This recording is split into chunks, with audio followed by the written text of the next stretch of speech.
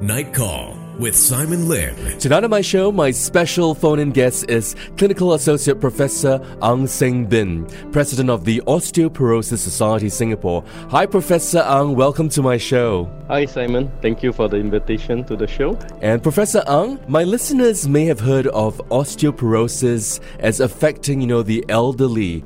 But can osteoporosis affect younger women and men in their 50s and 60s? In other words, is it true that one does not need to be over 80 to suffer from osteoporosis? Well, generally, osteoporosis do affect the older people, but it does depends on whether when you're young, you achieve a higher bone mass to allow for greater loss when in your older days. There are some people who do get osteoporosis for whatever reason. For women, it could be because they menopause before the age of 45. Hence, they lose bone faster than most women because they lost their protection of the estrogen. There are other diseases that may actually accelerate the loss of the bone, such as thyroid disease and some of the autoimmune diseases as well. So this probably due to secondary causes by other diseases that have an impact on the bone. Now, is osteoporosis related to family history, or has it got to do with largely, with other factors such as poor lifestyle habits, bad diet, lack of calcium, or lack of vitamin D? Actually, 80% of the osteoporosis is genetically determined, means that it runs in the family. So if your parents have hip fracture, your risk of having a fracture later in life is also higher. But the other 20% is actually determined the moment the child is conceived. Antenatally, when the woman is pregnant, whether she has adequate vitamin D or not will affect the bone health, as well as if she has gestational diabetes, that can also have a negative impact on the bone health.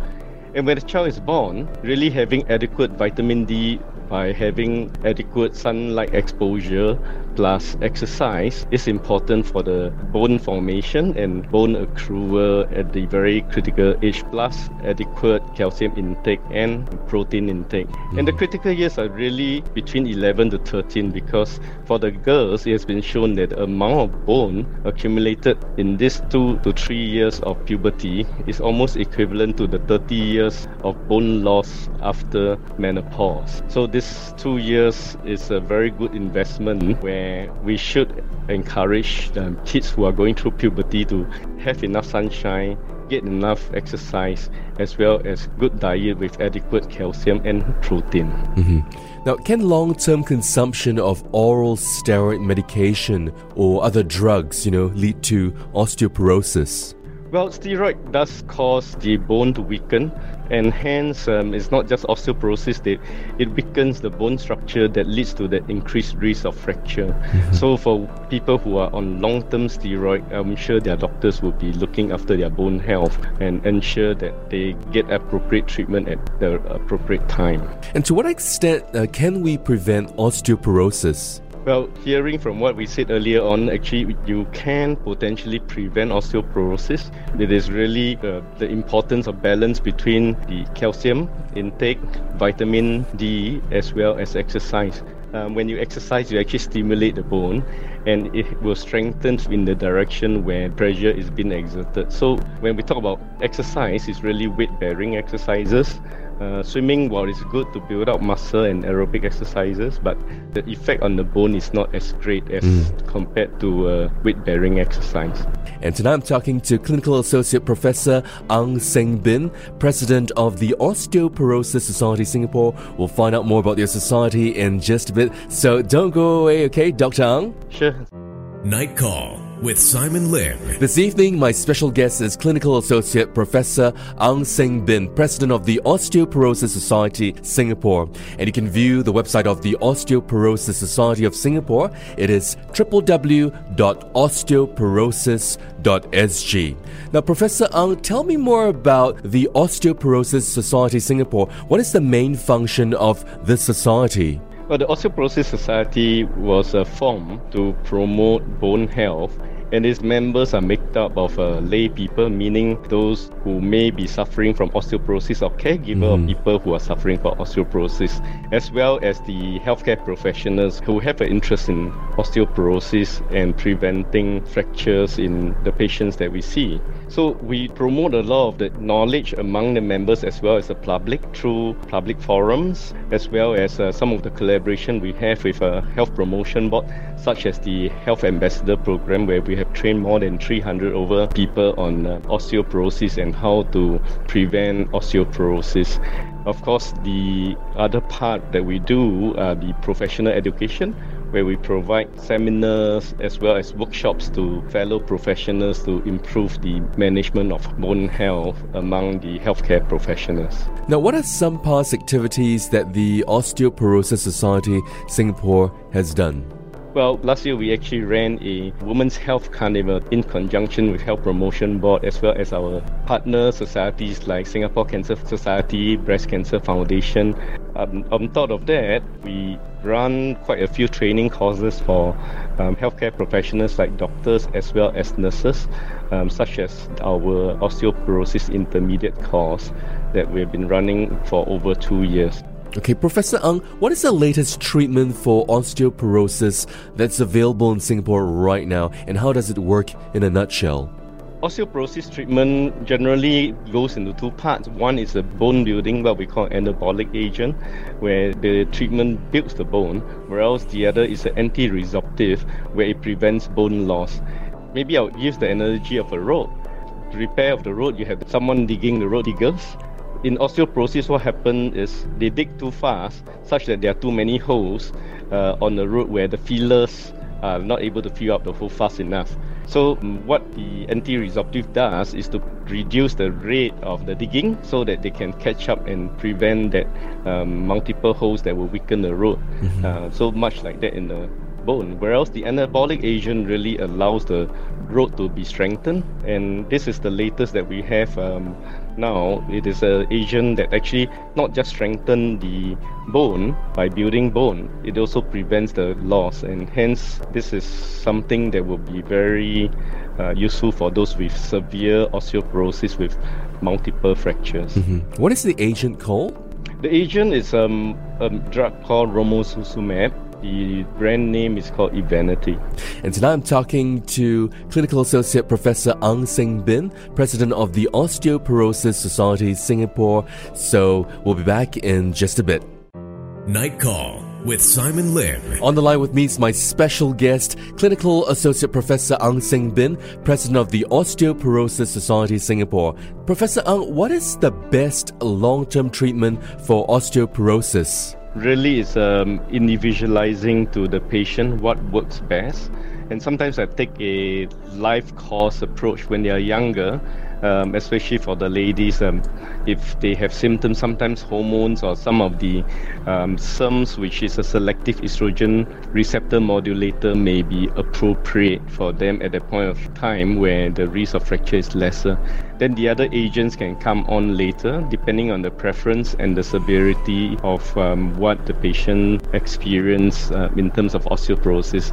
For example, those with vertebral compression fracture where there's a spine fracture, especially if they have back pain, we find that the anabolic agents works very well to reduce the pain as well as improve the bone mass to prevent that second fracture later on in life. And can one stop osteoporosis from progressing? I would say that the lifestyle will reduce the rate of progress. You can't really stop it from progressing because as we age, we lose about 1% per year of the bone mineral density in our body. So by having good diet, adequate vitamin D, exercise, you can reduce the rate of loss.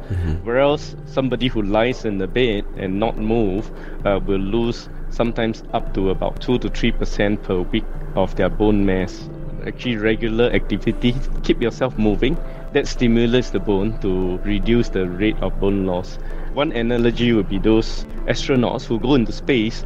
The amount of bone they lose just in that 2 months in space, they have to spend about 2 years exercising, getting the adequate diet to put back the same bone mass that was lost when they are in outer space. So if someone were to exercise, daily with, weight-bearing exercises, improve their diet, lifestyle, how fast can one rebuild their bone density? Does it also take at least a year or two? Well, for the young ones, they can rebuild their bones, but what we see in the seniors, generally they don't rebuild, but they can maintain the bone at the current state and not go through that stage where I said we may lose 1% per year. So just imagine if you're 60 years old now, you just leave things as it is. Every year you lose 1%. By 80 years old, you're going to lose 20% of your bone mass. And that puts you at high risk of fracture. And I thought one thing I want to highlight is as we treat osteoporosis, it's like treating hypertension to prevent a stroke. So treating osteoporosis is to prevent fracture. So it's not just focusing on the bone, but focusing on the risk of falls. How do I modify the environment to make sure that the environment is safe, you don't sleep in your toilet and fall and break a bone? Or how do you strengthen your core muscle to improve your balance such that when you trip, you don't fall over and break a bone? And of course, my guest this evening is Clinical Associate Professor Seng. He's the president of the Osteoporosis Society Singapore. You can go to www.osteoporosis.sg. And we'll be back in just a while. Night Call with Simon Lim. Still on the line with me is my special guest, Clinical Associate Professor Seng, President of the Osteoporosis Society Singapore. And Professor what happens if one does not take osteoporosis medication? The consequence of osteoporosis is fracture. And what we always fear is the impact on your quality of life. If you have a hip fracture, you'll be in the bed for maybe up to 3 months, and even if you recover, you might not move as what you do normally in the past. Hence, this is really a balance. The treatment for osteoporosis to prevent a fracture is actually more effective than to treat hypertension to prevent a stroke. So why don't we prevent the fracture rather than wait till you have a fracture, then you try to do something about it? And for the sake of 1FM 91.3 listeners, it would be great if you could, explain in layman terms the difference between osteoporosis and osteoarthritis. This is always a problem people always ask. Osteoporosis affects the bone. So basically your bone quality and the bone strength decreases. That's why it predisposes you to fracture. Whereas osteoarthritis affects the joint. The pain you experience is from the joint where the cartilage are worn out, and hence you experience the pain with the limitation in movement. Interestingly, sometimes I note that people with osteoarthritis tend not to have osteoporosis and vice versa. It could be something to do with genetics, although sometimes both conditions can affect one person. That is interesting. And at what age should one start to have a bone density test? And how often, should one repeat this bone density scan? Based on the recent studies, it seems that for women at 65 years old, it would be good to get a baseline bone mineral density done, because 30% of the people would have osteoporosis at around 65 years old, whereas the men may be around 70 years old. Another one that a formula that you can use is to use your age minus your weight. Meaning if you're 60 years old and your weight is 40, 60 minus 40 is 20. So if you're more than 20, you're at higher risk of osteoporosis, then you should check your bone mineral density. For women who menopause before the age of 45, they should get their bone mineral density checked because they are at higher risk. And those other diseases like thyroid disease as well as autoimmune disease, they should have their bone mineral density checked earlier on or at regular interval to see how fast they are losing their bone. And Professor please share a message or quote for my listeners as the president of the Osteoporosis Society Singapore. Well, eat well, keep moving, get adequate sunshine, and osteoporosis prevention starts from the womb. Thank you so much for being my guest on my show, Professor Seng, President of the Osteoporosis Society Singapore. Thank you. And of course, you can view the website of the Osteoporosis Society Singapore. It is www.osteoporosis.sg.